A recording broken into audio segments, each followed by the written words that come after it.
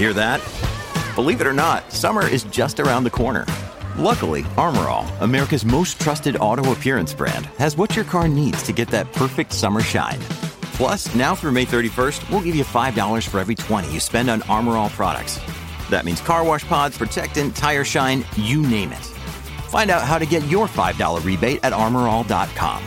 Armor All, less work, more clean. Terms apply. Fox on Tech. Before ride-sharing apps, you called cabs. In some big cities, cabs are ubiquitous. They've just always been there. Need one? Raise your hand as they drive by. They'll fight with each other just to get your money.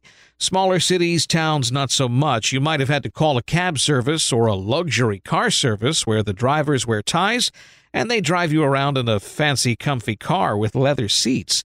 And then came Uber and Lyft and others, where your smartphone's location data priced out your ride, summoned the nearest driver, and voila!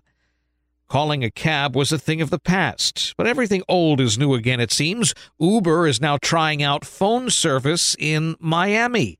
A rider in Miami can call a toll-free number and get a ride. An agent will book you a car and then text you information on the driver and the car coming. With Fox on Tech, I'm Eben Brown, Fox News.